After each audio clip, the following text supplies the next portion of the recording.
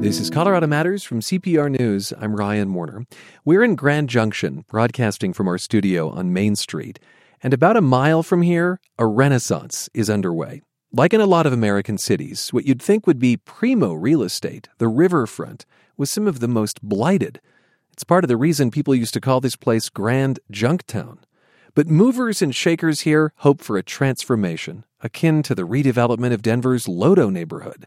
And as in Lodo, the transformation started in part with a beer brewer. All right, we are driving from downtown Grand Junction to the riverfront, and we're going through a pretty industrial area.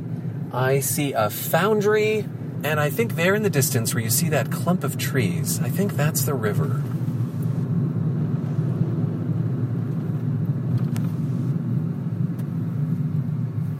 And next to the riverfront is a brewery.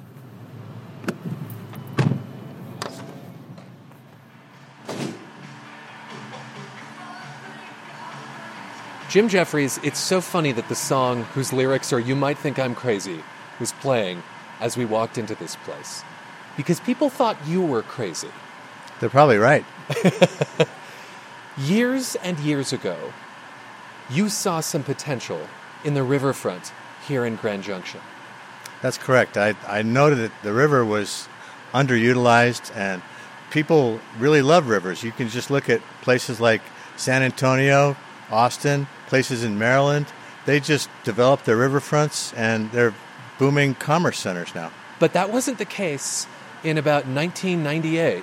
No, there was a lot of vacant land down here. It was looked abandoned. We had the Botanical Garden down the street, 2 blocks away, and they were struggling to get customers in the door. The city had realized the potential here too, and had ordered a big cleanup. What was here in the decades prior? So right next door to us was a uranium mill. They were processing uranium, and that was a source of a lot of pollution, but they had shut down because the market for uranium was going downhill. All along the river was junkyards, and there still are a few, but most of them have been cleaned up. So what did people think when you bought these 3.5 acres in 1998? I actually got a pretty favorable nod from the city for building down here, so that was all fine. It's just that I didn't have the money to really build it.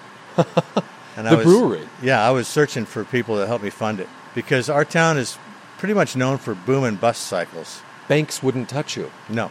They thought I was nuts because this part of town was sort of looked upon as a dangerous part of the city.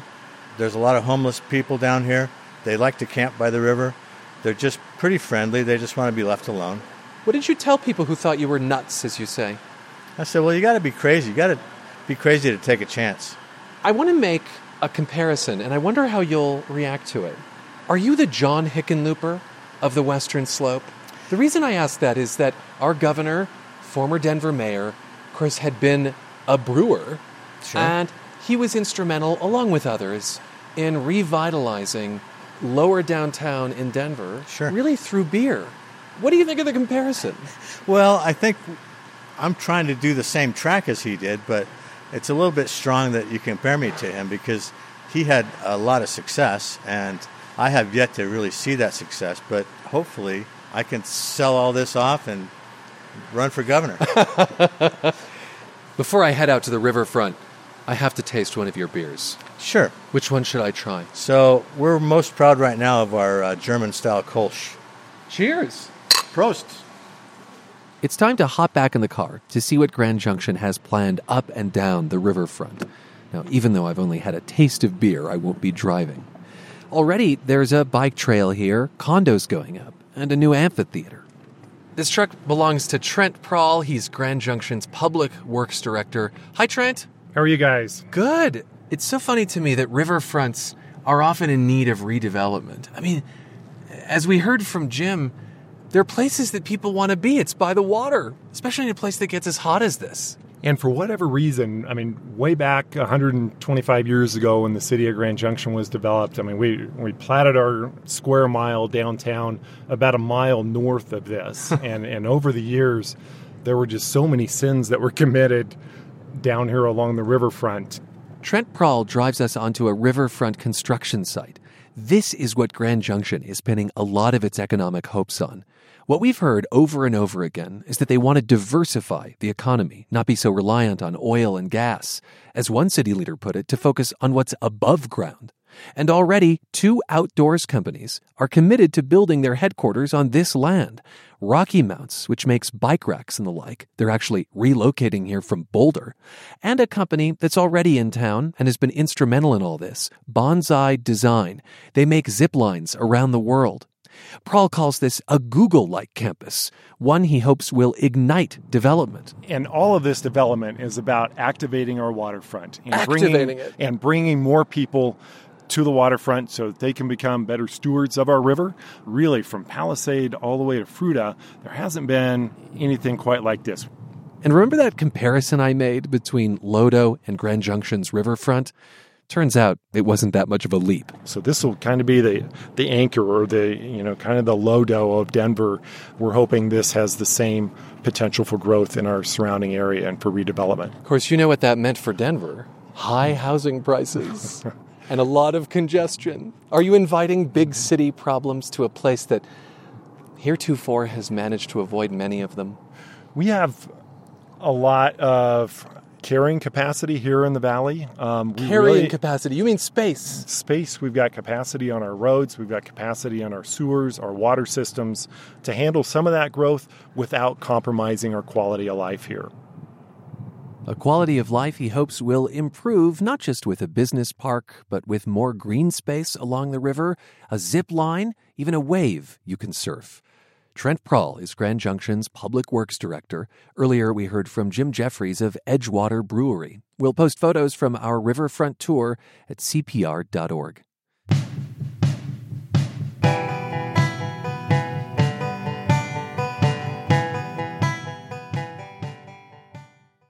President Trump's immigration policies have divided the country in recent months. His actions have prompted Democratic protests while pleasing his conservative base.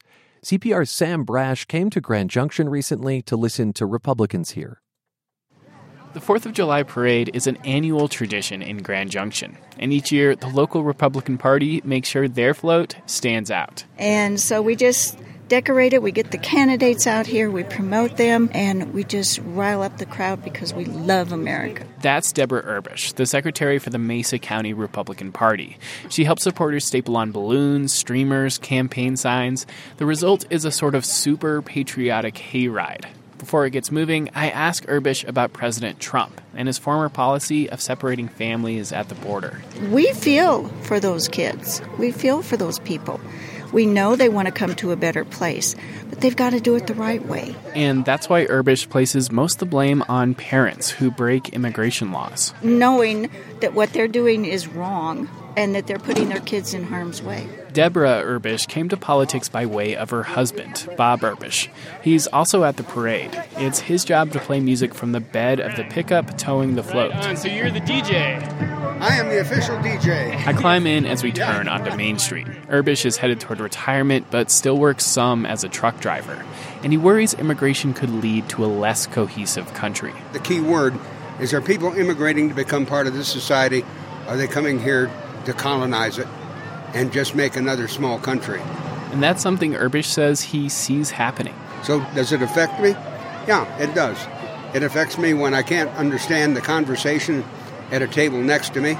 Urbish adds that border security is a critical concern for him ahead of the midterms.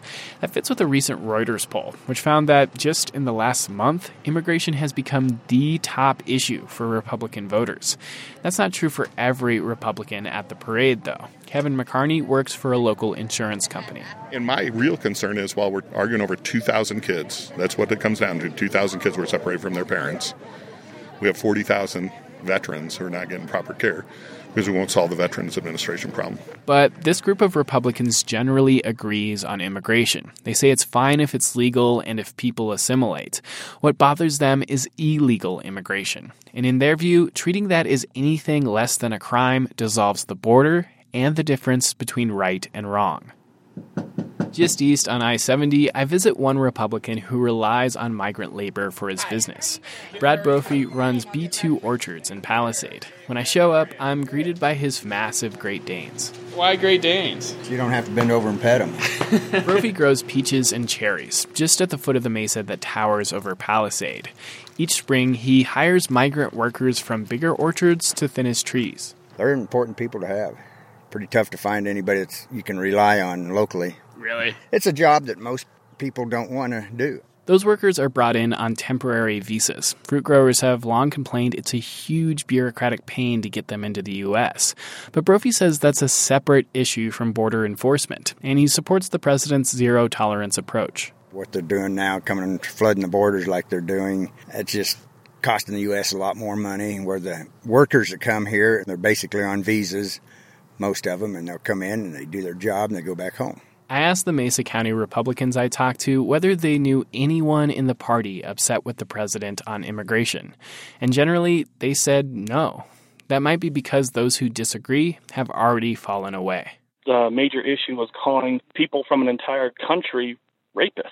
That's Michael Lentz. He used to be a leader in the Mesa County Republican Party, but resigned after Trump won the Republican nomination. When you start going into that level of dehumanizing an entire people just for the sake of gaining power, that for me is a line that cannot be crossed. Lentz has since moved to the Front Range for work, and he thinks the core issue for many Republicans isn't really the immigration system. It's the future of the country. Oftentimes, we get stuck into this idea of a fear of a changing America, and fear can lead people to take positions they otherwise would not take. Lentz says he doesn't share that fear, and it's left him wondering whether he still has a place in the Republican Party. I'm Sam Brash, CPR News. For many here on the Western Slope, immigration is more than a political issue. Last year, we met a Grand Junction High School senior, Diego. He came to the U.S. illegally from Mexico as a child and is temporarily protected from deportation by the DACA program. His idea was to enlist in the military, and we asked him why. Citizenship route, it's easier. It's a lot easier, actually. The whole fighting part's scary, but it's okay. I think everyone goes in scared. Diego had chosen to use a pseudonym in that story last year because he was a minor at the time. He's now an adult, so he's comfortable using his first name, Juan, but not his last. And Juan, welcome back to the program. Thank you. Nice being here. I want to ask about what we just heard in Sam's story there. Grand Junction, a conservative place. Many Republicans here see immigration as cut and dried. Either it's legal or it's not. Is that an attitude you come across living here? Yeah, a lot, actually. And what do you make of the argument? Legal or illegal? There is a way to become a legal citizen, and I do appreciate the ways that we have to become legal citizens. But for some people and some families, it's not a choice. And I suppose you're referring to yourself to some extent as a child who was brought here. Yeah, exactly. What do you think of the fact that your family brought you here? Did they make the right decision? And is that something that you contemplate from time to time? I thank them for the decision that they did. I would have been in street violence where I lived, poverty, and now I'm graduating. I graduated high school. You know, I'm going on to life, college. I appreciate what they did. Now I speak 2 languages too, which I appreciate. Spanish and English? Yeah. We heard in that story the idea that parents bear responsibility if they bring their children to the U.S. illegally and are separated. Your parents brought you here when you were 5. Is that right? Yes. Yeah. And do you have many memories of that early time? Not many, but I do have some little pieces of it that clicked and stay, but not very many. So it is absolutely true that the United States not only feels like home, but it's basically all that you remember? Yeah, that's all I remember from growing up in elementary school all the way to high school. That's all I remember. Last year, I know you were concerned about President Trump's potential approach to immigration. Now that his administration has been in office longer, how do you think things compare to, what you feared maybe? He talked a lot, and he really hasn't been able to accomplish a lot. He's done a couple good things, but a couple not so good things. Give me some examples. What are some good things he's done and some not so good things? Not separating families, I think, is a great thing because it traumatizes children. So immigration too. He's worked with immigration officers and he's tried to put immigration laws, but they really haven't passed through. Some bad things. He still insults, Hispanics, specifically Mexicans, and it continues on. You're pleased that he ended the child separation approach? I am. But you think that he really hasn't changed his tone when he talks about immigrants? Is that what I'm hearing you say? Yeah, that's correct. You have protection under the DACA program, as we said, but your parents are here illegally with no protection. Have their lives changed under the Trump administration? They've been a lot more careful with certain things, watching themselves even closer, making sure we're safe, making sure we're doing the right things. What does that look like? Precautions like being home by 10. If my parents go out, they won't drink at all. They take care of us pretty well. They especially look at my little sisters, make sure they're not in the street too late. When you say home by 10, that's true for them, but do they also make sure you're home by 10? Oh, yeah, definitely. It sounds boring for someone your age. You get used to it. You get used to it. That's the way you've come to live. Yeah. Last time we spoke, you were a senior at Grand Junction High School. Your life then was about soccer, a fast food job, getting ready for college. Catch us up just a little bit on what's happened since then. Still into soccer, heavily into soccer. I'm at the fun park now. This is a kind of water park here? And fun park, go-karts and stuff like that. That's where you're working. Yeah. And now, and still a month away from college now, so getting anxious and nervous for college, first day, freshman year, so. What's on the horizon in terms of higher education? What can you tell us? I want to pursue medicine. That's what I want to do. Become a doctor? Yeah, become a doctor. Preferably a surgeon, but we'll see if that changes. But that's what I want to do right now. How are you meeting the high costs of college? Is that an obstacle? It is. A lot of scholarships, working and saving up money, having a budget too.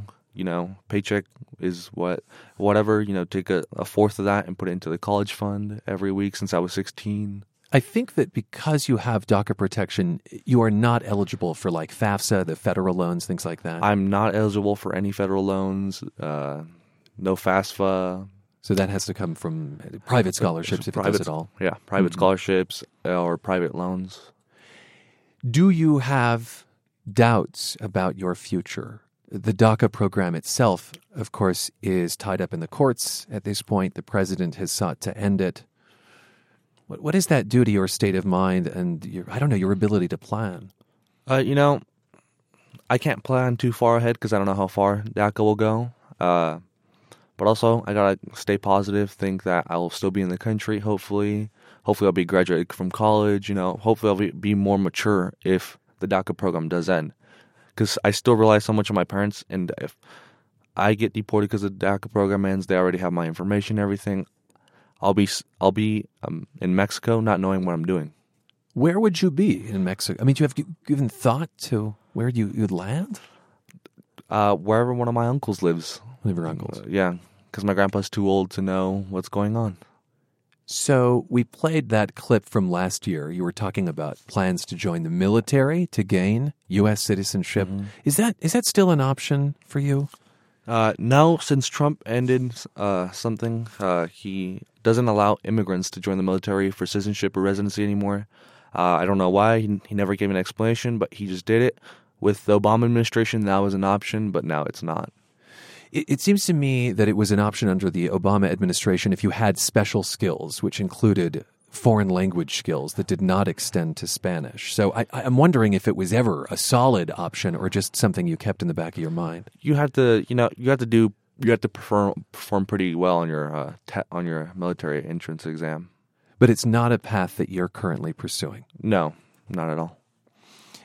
So you have this DACA protection. The program indeed is in limbo. How often do you check in on it? Are you reading the news? Do you seek the advice of an attorney? Talk to me about the role that it plays, like day to day.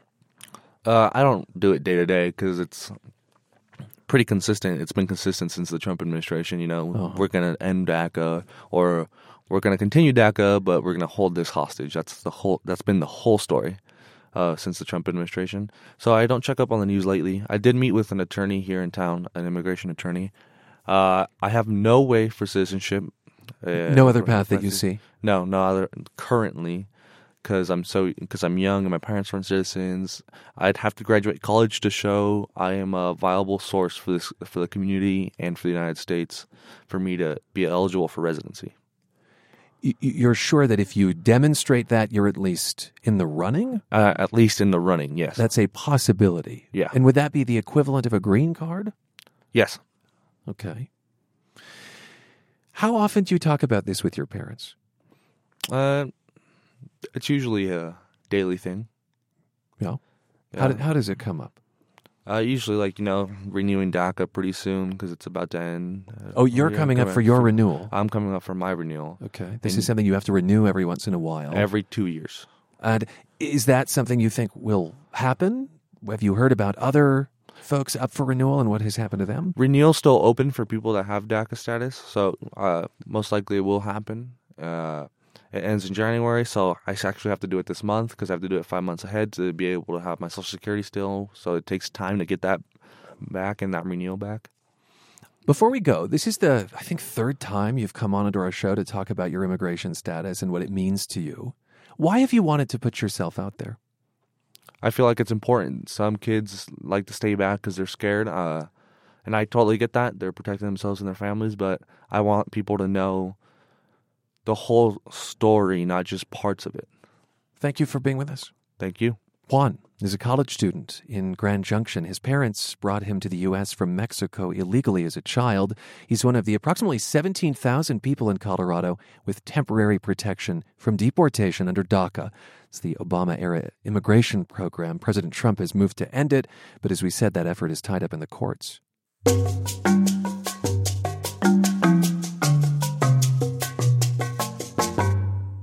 He's the longest-serving sheriff in Colorado, and this week he might be one of the busiest. He's been searching for a missing hiker. He's also had to deal with wildfires and mudslides.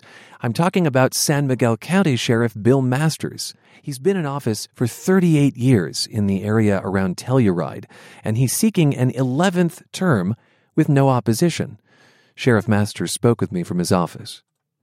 Sheriff, thanks for being with us. It's my pleasure. For those who might not be familiar with San Miguel County, tell us more about the area you police. I mean, Telluride, the county seat, is well known, but you also have towns like Ophir and Placerville. Sure.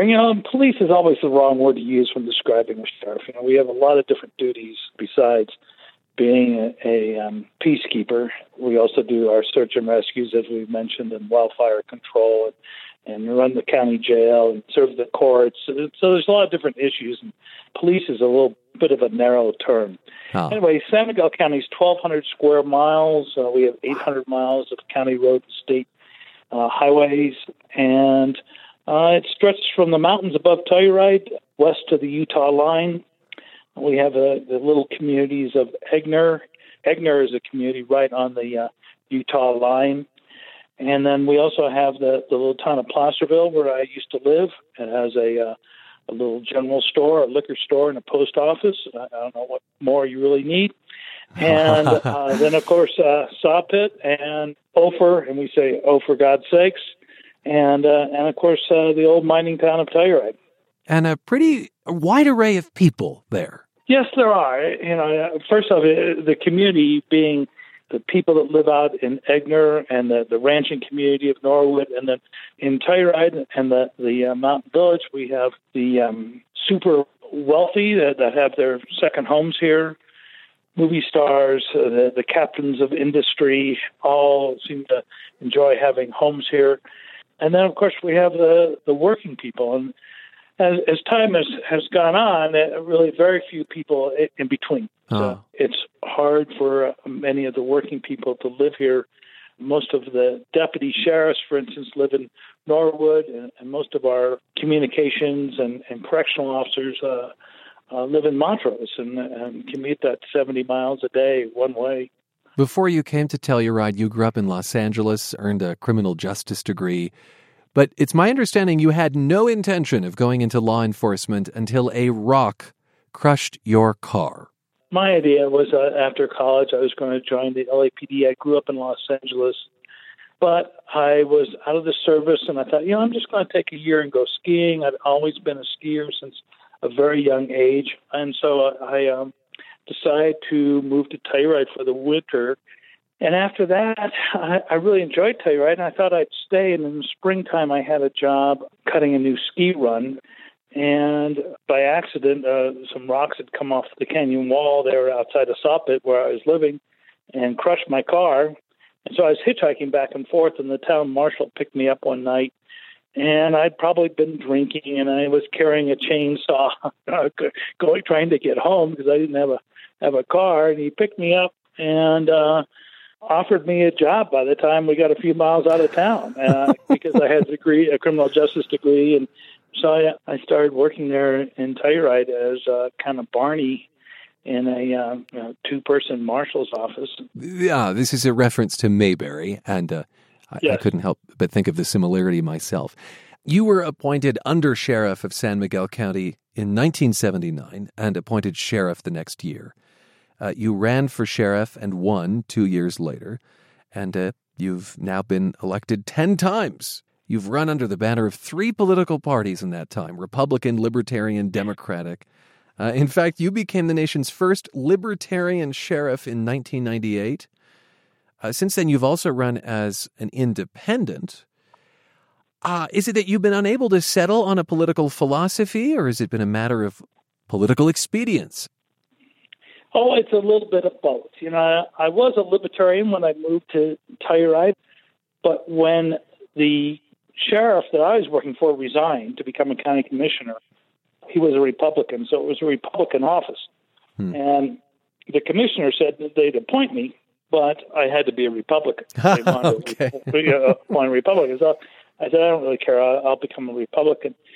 And I ran as a Republican a couple of times, but I wasn't really being honest to my feelings, and I felt more inclined toward limited government. And being a police officer, often you see the fallacy of legislators passing more and more laws as if that's going to change human behavior. And there's 30,000 laws in the state of Colorado. God knows what they all are. There's 400 different traffic violations that somebody can commit in Colorado, and it just seems like we've gone way overboard. Our culture started with 10 laws, and now we have just in Colorado around 30,000, and trying to regulate human behavior through legislation, I think, is really difficult. I am a Democrat now, and I just did that out of expediency more than anything else. The Libertarian Party isn't very strong in Colorado, and I found whoever the governors might be, the Republican or Democrat or the senators or the representatives, kind of dismissed me as kind of a nutcase or something. And I learned after becoming a Democrat that, they would call me and ask me for my opinion, which never happened as a Libertarian. But I'll say that the fact that nearly 70% of the population in your county is Democratic, probably doesn't hurt things. I want to get on to the question of drugs because you've been all over the map. I mean, you helped the Drug Enforcement Administration make busts back in the 1970s, even won an award for your dedication to drug enforcement. And then you wrote a book in 2001 recommending drugs be legalized.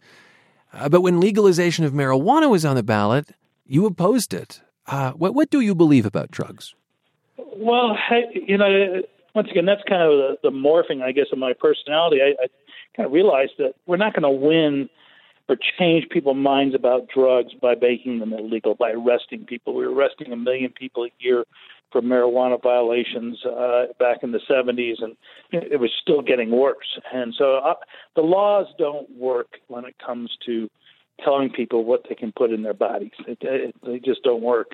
And the sooner we realize that, the sooner we'll come to a solution on these drug epidemic waves that keep on assaulting our country, whether it's methamphetamines or currently the opiates, whatever. Yeah.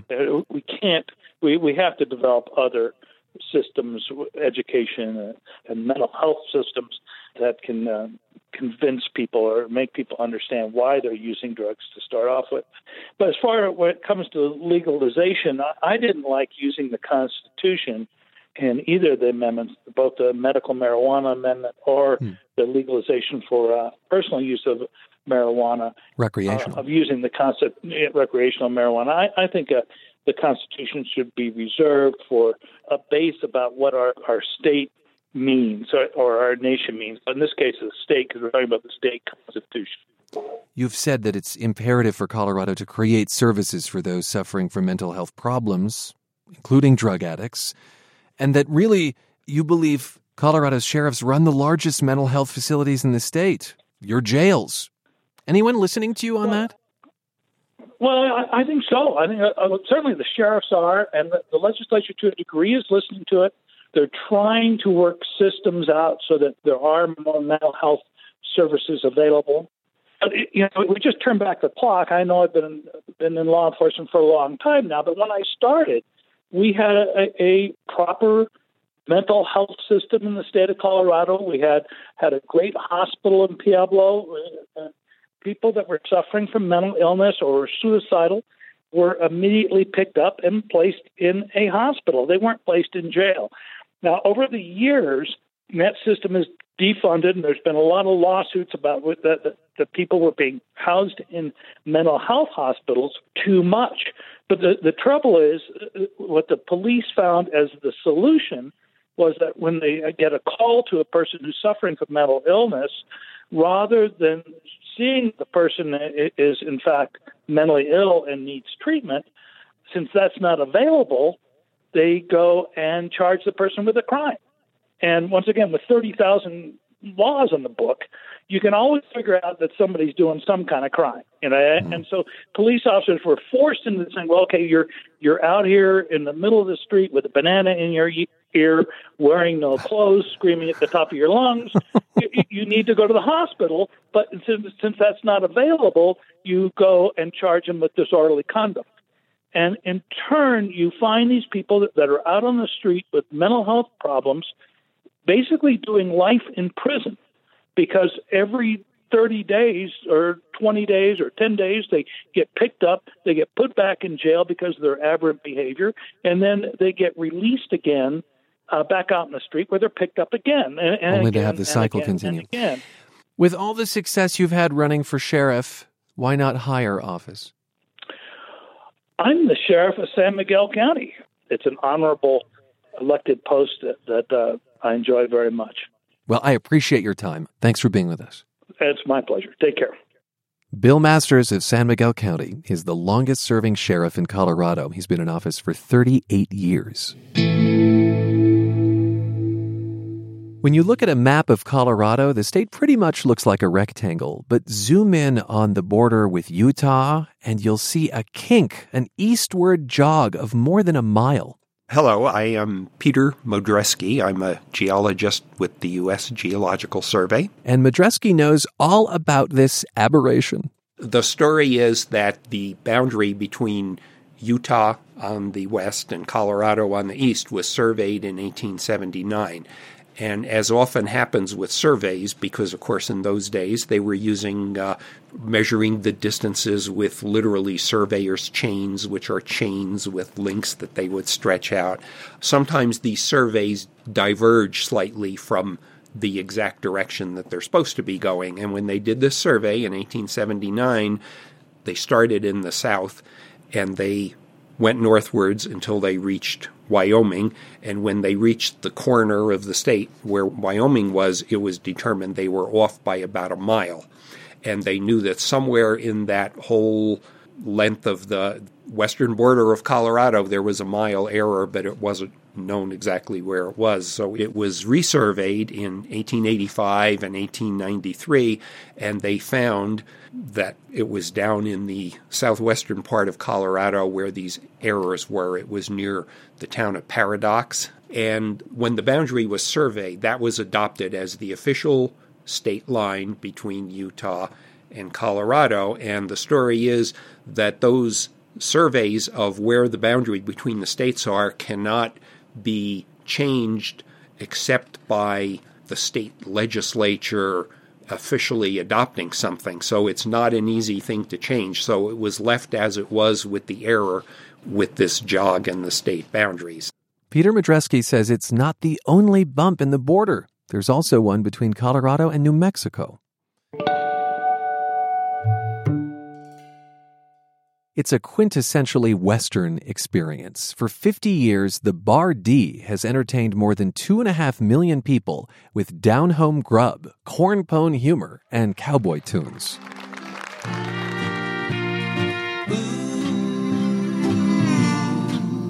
All day I face the barren waste without the taste of water, cool water. But this year, as the Bar D marks a half-century, a fire has torched nearly 55,000 acres and devastated tourist businesses in Durango. Gary Cook, a member of the Bar D Wranglers for 3 decades, joins me from the ranch. Hi, Gary. Well, good morning. How are you? I'm doing well. Nice to speak with you. The Bar D Wranglers are the main attraction on the outdoor stage, which is tucked into tall pines and rocky ridges just north of Durango there. We've been hearing you guys harmonize about cool water. Have you had much of that recently with the 416 fire burning around you, scaring away tourists?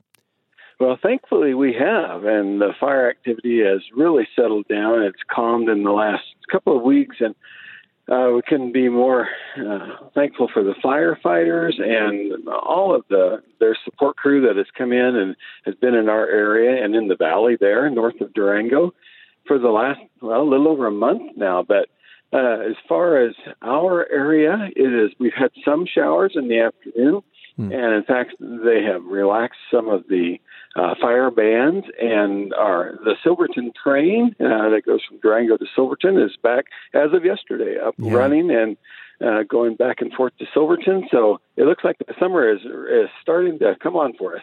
I'm glad to hear that. Big news indeed that the Silverton narrow gauge train is running again. It had been shut down for the past 6 weeks, and according to the Durango Chamber of Commerce, that cost the local economy $33 million in June.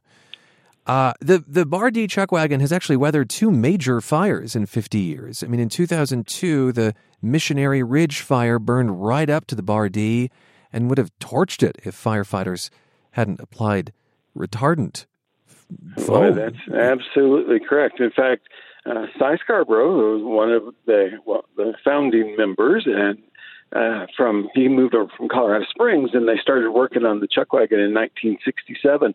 But he and I and our wives were at the chuck wagon when the Missionary Ridge fire blew over the top of us. And we've been trying to keep our buildings wet, and we have a retractable roof over our seating area. And so, of course, that was a concern. And so we were doing all that we could. And when the fire came over the top of us, we had firefighters on dozers up in the trees. And when the local fire department got there, they come in with and we had water storage, which was key. But when the firefighters arrived, they were able to put their foam retardant on the trees and on our buildings. And other than just a couple of things that were kind of an outlying area, we basically had no damage at the chuck wagon because of their efforts. Well, this has gotten far too serious, Gary. We have to talk about the Bar D and the fun you have there. It's alongside about a half dozen other chuck wagon businesses in the state. It has survived big changes in entertainment tastes, certainly the advent of smartphones and foodies, for that matter. Just briefly, describe the experience for us and how you keep it fresh. Great. Well, we open each evening. We're open from Memorial Day through Labor Day. And we open every day. Our gate's at 5:30, and people come in, and we have like a small western town, a little village that people can go around and, go through our shops. We have a train. We have a shooting gallery. There's a lot of activities, a playground for the kids that we continue to work on. And then we're going to serve you dinner. We call everyone in for dinner at 7:30. And we serve a barbecue, kind of a traditional chuck wagon meal, if there is such a thing, barbecue chicken or beef, or we have 12-ounce steaks as well, ribeye steaks. And then as soon as the dishes are cleaned up, the Bar D Wranglers, which I have been a member of for, 30 years, we take the stage, and it's about an hour, maybe just over an hour of Western music and really focused on comedy. And of course, it's all family appropriate. So no one's going to be embarrassed when they leave. And in all of these years' time, I heard earlier, you mentioned 2.5 million people. We have been so fortunate to be able to sing and perform and do all the fun things that we do at the Bardee Chuckwagon and return customers what our business was built on. So it's worked out pretty well. You mentioned Cy Scarborough. He's 91 years old, one of the founders of the Bardee, and he's still a popular part of the entertainment. He continues to take the stage with you and with the Wranglers at the end of your performances most nights. In fact, last night I did a poem called Rendicella. It's Cinderella, you kind of said backwards. And one little girl there was helping me out. Every time I'd say Rendicella, she'd say, "No, it's Cinderella." Cy also told us how he got his start as an entertainer. I grew up on a farm in Arkansas, a little truck farm. And I remember Christmas, I got a Lone Ranger guitar. And I must have been 8, 9 years old. And, of course, I strummed on that thing forever until I was able to get a better guitar. And then I played fiddle in a little band back there in Arkansas for dances on Saturday night just around the neighbors. Cy Scarborough, 91 years old. Gary Cook, you've been with Bardee for 30 years, as we said. And you say longevity is really a common denominator among the Bardee employees. What is it about this Old West experience that keeps people working there, do you think? Well, we've been so fortunate. There are actually people that work at the Bardee that have been there longer than I have. And whether they work in our shops or they're part of a kitchen crew or a family member, of course, that has been involved with us for many years. But I think when people come to the Bardee, they're there to have a good time. And, so our employees and the people that have been there for many, many years, if their attitude is such that, they want to ensure that our guests are happy and we just get to have fun with them rather than trying to win them over. And I think that has worked out really well over the years. In spite of having all those capable hands, there had to have been some catastrophes serving hundreds of beef, beans, biscuits, spice cake meals every night for 50 years. And Cy had one story for us. Let's listen. Well, we've had a few disasters. I remember one time in the early days, we accidentally got some meat from our supplier, and it was just tough as a boot. So we put a little papaya in there to make it a little more tender, and we got a little too much, and we had to serve mush that night.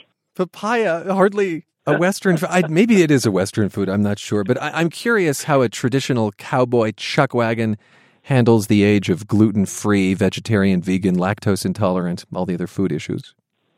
Well, we will have customers that come through with special dietary needs, but basically what we do is our beans, for instance, have no animal fat in them. So if we have a vegetarian, of course, and whatever the item is that, they might not be able to tolerate, we try to have something as a backup for them. And I don't know of anyone that's ever left the Bardee Chuckwagon that they weren't satisfied with the meal and certainly didn't go away hungry. Music is a huge part of the experience there at Bardee with you and the Bardee Wranglers. You're a 2-time national flat pick champion, Gary. You take the music part of the Bardee experience very seriously. You also incorporate a lot of humor, as you've said, especially when Cy joins in. And here's one of his favorite songs. Oh, here it comes. Here it comes. Just taking my time. Taking his time. He's a lazy rambling, roving, gambling, no good son of a gun. Now, I don't like work, and I never will. He's a no good son of a gun. I'd rather sleep than to eat my fill. He's a no good son of a gun. So I got me a job on the cattle crew, and the boss said, "Man, I'm gonna fire you. Reckon this is what he'll have to do." He's a no good son of a gun. Oh, here he comes. Here he comes. Just taking my time. Taking his time. He's a lazy rambling, roving, gambling, no good son of a gun. Thanks so much for being with us, Gary. It really sounds like an escape from the modern world to some extent. It certainly is. And we, of course, invite people to come see us, but hearing Cy do that actually puts a smile on my face as well. I've been really fortunate to stand next to him for the past 30 years, and I hope that continues on. And as well as the other guys in the group, we have a really talented group, and it's a great experience. Gary Cook has been playing with the Bardee Wranglers and working at the Bardee Chuck Wagon near Durango for 30 years. This summer, the Bardee celebrates 50 years and its deliverance from 2 major wildfires. Here we are in CPR's Grand Junction studio, and if you're on this side of the Continental Divide, maybe you're thinking, they're just headed back to Denver, we're not going to see them again. You'd be wrong. CPR News is going to have a full-time presence on the Western Slope, and to tell us about it is Kevin Dale here, our executive editor. Hi, Kevin. Hi, Ryan. What's the deal? Well, we have solid freelancers that we use across the state, and they produce great stories for us. But there's nothing like having your own staff in a town. They're on the ground. They're tuned into the issues in the town every single day, and you're going to get better coverage because of it. We are hiring a Grand Junction Western Slope reporter, as well as a Southern Colorado reporter, I guess based in Colorado Springs? Correct. 2 big parts of the state that have issues particular to themselves, not just Denver metro issues. A lot of military in Colorado Springs, a lot of issues in Southern Colorado, and of course the Western Slope is really its own part of Colorado with important stories that need to be told. You came to CPR News in December to lead the newsroom. Why was this a priority? There are lots of different directions I suppose you could have gone. We are going many different directions. We're hiring a lot of new positions in the newsroom, but 2 of the key ones are regional reporters. As I said before, to really be a statewide news agency, you need to have reporters in all parts of the state, and this is our first big step in that direction, along with some other very important positions that we're hiring in Denver. On air and digital. Now, these are large swaths of the state, right, to say the Western Slope and Southern Colorado. So I imagine these are going to be reporters who are in the car a lot. Absolutely. And their job is going to be to get to know the people and the issues of those regions so that we can tell the most important stories. So, yeah, they will be all over the place. That'll be the expectation. Going into an election, especially important, I think. These jobs are posted? They're posted on the CPR.org website, and we're looking for the best candidates we can find right now. Thanks so much, Kevin. Thank you. Kevin Dale is executive editor of CPR News, announcing the hire of a Western Slope and a Southern Colorado reporter. It's been really fun the past few days to sit next to folks from the Grand Junction Symphony Orchestra. They share this office on Main Street with CPR. Music director Charles Latshaw has a keyboard at his desk, the musical kind, and during the workday, he plays it.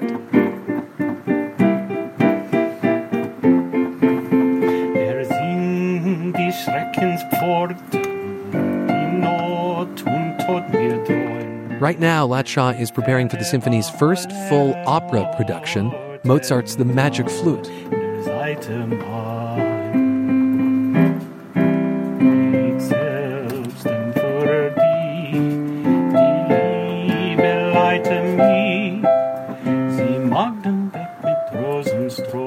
He tells me the cast is coming in from all over the country for the show, which runs July 28th and 29th.